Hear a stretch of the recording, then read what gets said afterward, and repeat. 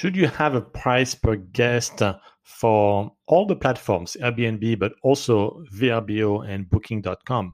And my suggestion is that definitely yes, but do this above two guests. So for one and two guests, it's the same price, but above two guests, make sure that you have an additional price per guest, and don't just do it on Airbnb. Make sure you have it implemented as well on VRBO and Booking.com. They have a similar option, and you can this way monetize these extra guests. And of course, if you have 5, 6, 7 guests, depending on the size of your place, you can do so. That way, you can definitely maximize your revenue.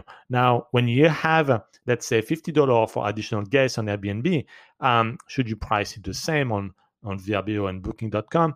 I would recommend yes to do so.